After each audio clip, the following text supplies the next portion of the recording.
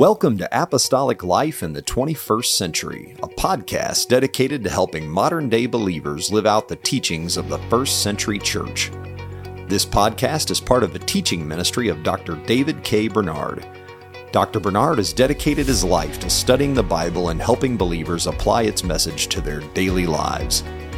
In Apostolic Life in the 21st Century, Dr. Bernard answers your questions about what the Bible teaches and how those teachings apply to everyday life. Thank you for joining us for this episode.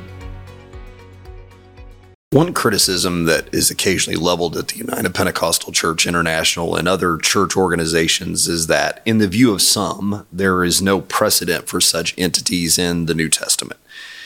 Even some oneness Pentecostals believe organizations like the UPCI are just man-made and that they possess no spiritual authority.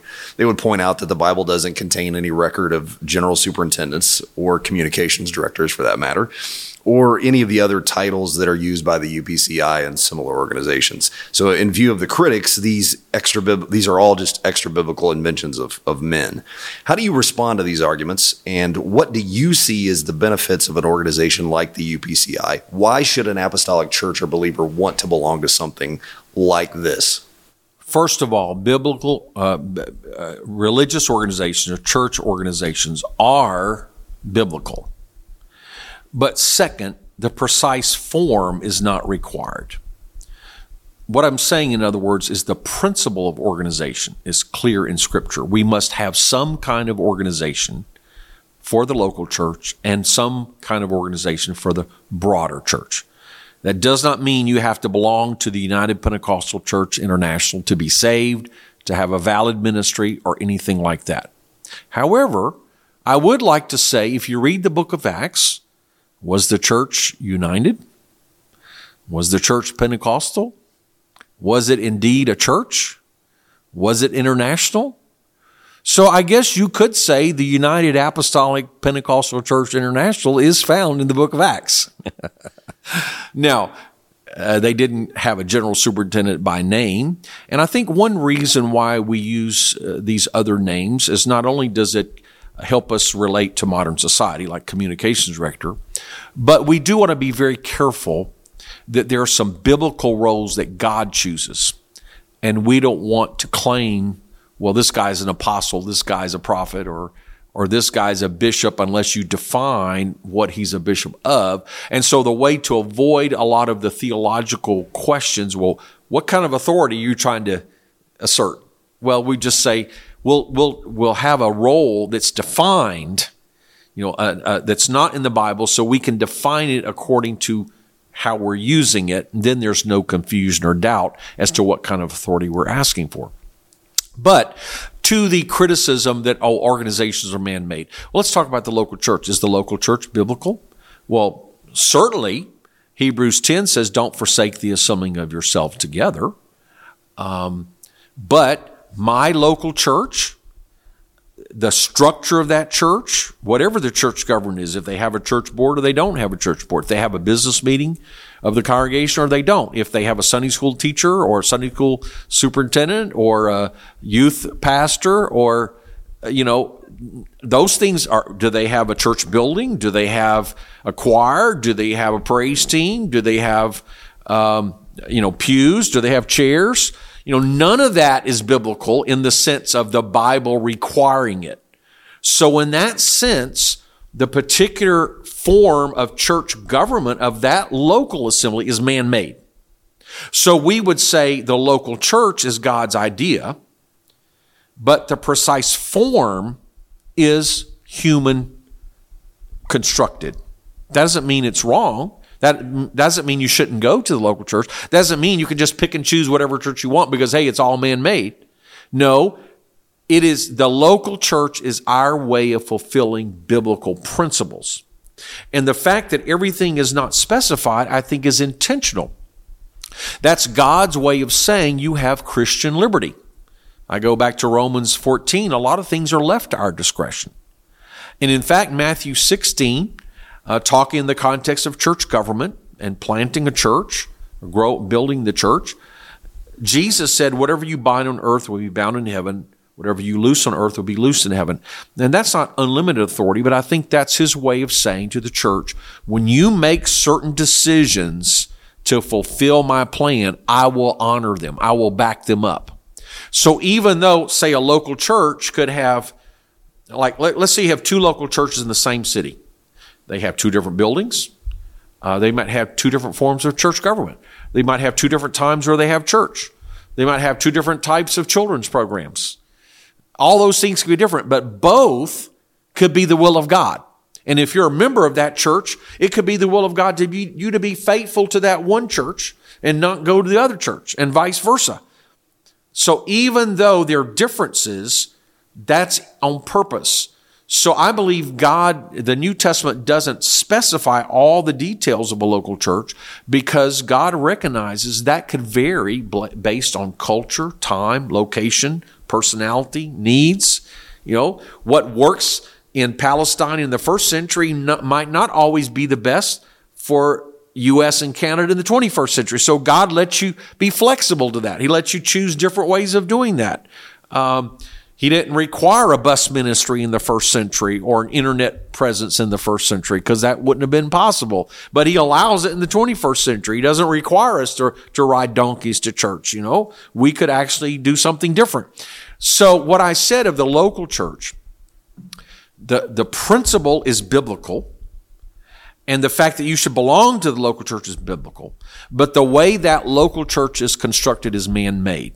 Nevertheless, God honors that, and you can't just say, well, my attendance and participation is optional because it's man-made. No, it's a man-made structure designed to fulfill a biblical principle, and therefore you're obligated to follow that.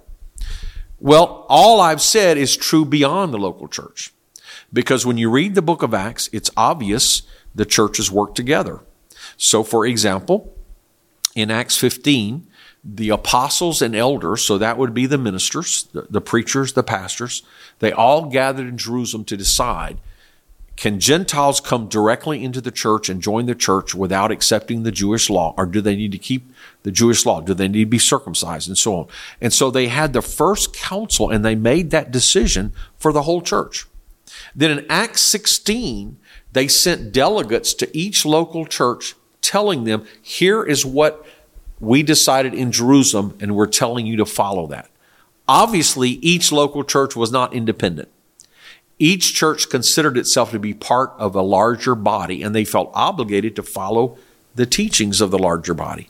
When the apostles and elders in Jerusalem wrote these letters and sent emissaries to go to each local church to read the letter, here was our decision, they expected every local church to follow that. They didn't expect any local church to write back saying, you know what, we disagree with your decision, so we're resigning from the United Apostolic Pentecostal Church International, and we're just going to go on our own.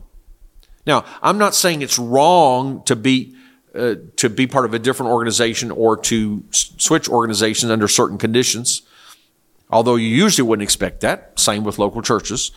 But there should be some organization. Being strictly independent doesn't seem to be biblical because it seems the principle of organization beyond the local church is also biblical. So while the precise structure is left to our discretion, i.e. Christian liberty, God will back up our decision. So if we say, if you want to be an ordained minister, here's the process. So the fact that we should have ordained ministers is God's plan. But how we decide to recognize that, God gives us the discretion. So one group could have one way, another could have another, or we ourselves could change our policy. And God would honor that because that's within our discretion. But the fact that we should have ordained ministers, that's a biblical principle. Likewise, if you read the epistles, you find lots of organization. So the Apostle Paul writes and commends certain leaders. I'm sending this preacher to you, or if this preacher comes, accept him, or this preacher has fallen into false doctrine, don't receive him. The Apostle John, his letter, same thing. So you have what is the equivalent of ministerial credentials and revoking ministerial credentials. It's not stated in such a way, and we have our own system, but the fact that there is a system of credentialing and removing credentials or discipline, that's a biblical principle.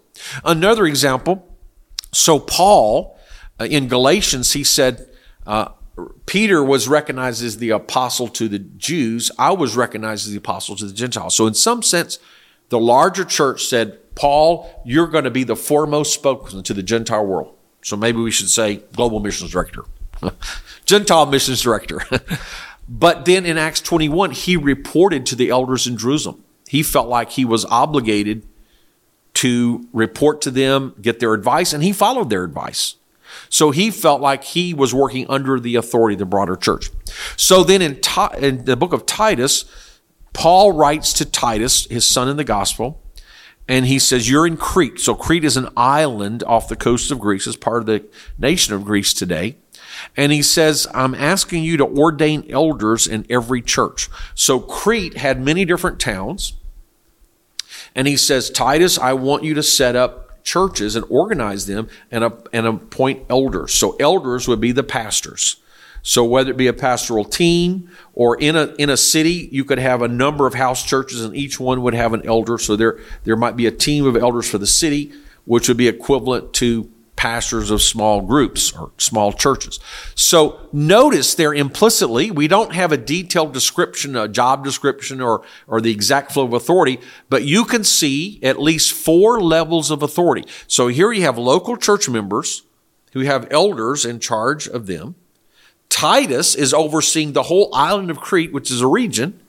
Paul is overseeing Titus and giving him instructions as the apostle to the Gentiles. And then Paul is reporting to the apostles and elders in Jerusalem. So from the local level to the elders, to Titus, to Paul, to the collected apostles and elders and the council in Jerusalem, and James, the brother of the Lord, not one of the 12 apostles, looked like the spokesman and the leader, both in Acts 15 and Galatians, the book of Galatians chapter 2, 1 and 2, is seen as the leader in Jerusalem. So actually, if you count the local church members, you've got 5 layers of organization. That sounds like an organized church to me. So while we don't know the details, it is absolutely clear. And then when you talk about, so there's a program for global missions, missionaries, support of missionaries, raising offerings to help the poor in Jerusalem, raising offerings to help Paul's missionary journeys. I don't have time to go through all the scriptures, but pretty much all the types of functions that we have, not the details, but the concepts, we actually see in some form in the New Testament. So to answer the question, yes, the concept of church organization is biblical. The details are human constructed, but God honors those details as long as they're in accordance with the scriptural principles. And in fact, God says he's going to back it up, the decisions that we make, and you see this also in Matthew 18. If we make decisions for discipline in church government in a positive way, 2 or 3 are gathered together and I'm in their midst, 2 or 3 pray on something, I'll honor that. If there's a problem between 2 people, bring it to the church and the church makes the decision. So you see that kind of structure not only within one local assembly, but as you read the book of Acts and the whole New Testament, the epistles, you see that kind of structure beyond the local assembly. And so to summarize, so why should we have organization? Number one, it's a biblical concept. And you can also bring in Old Testament precedents as well, which I don't have time to do. Number one, it's a biblical concept. Number 2, to promote world missions, we have to organize. Number 3, for approval of ministries, approved by God, but also by the church. You see that in Acts 13. Number 4, accountability. So to make sure that our ministers are living according to God's word and they're qualified. The 1 Timothy 3 and Titus 1 gives qualifications for ministers. Well, how could you recognize those qualifications and hold people accountable to those qualifications and recognize when they've lost their qualifications unless you have an organization that goes beyond the local church? So for accountability and then for doctrinal integrity. Acts 2:42, they continued steadfastly in the apostles' doctrine and fellowship, breaking of bread and prayers. So the doctrine and the fellowship. There is in nutshell form, I believe, fellowship, unity, and organization is a biblical principle. thank you for listening to this episode of Apostolic Life in the 21st Century. If you enjoy this podcast, please take a moment to give us a review on Apple Podcasts, Spotify, or your favorite podcast app. We also appreciate it when you share Apostolic Life in the 21st Century with a friend or family member. And make plans to join us again next time as we look at how the Bible applies to everyday life.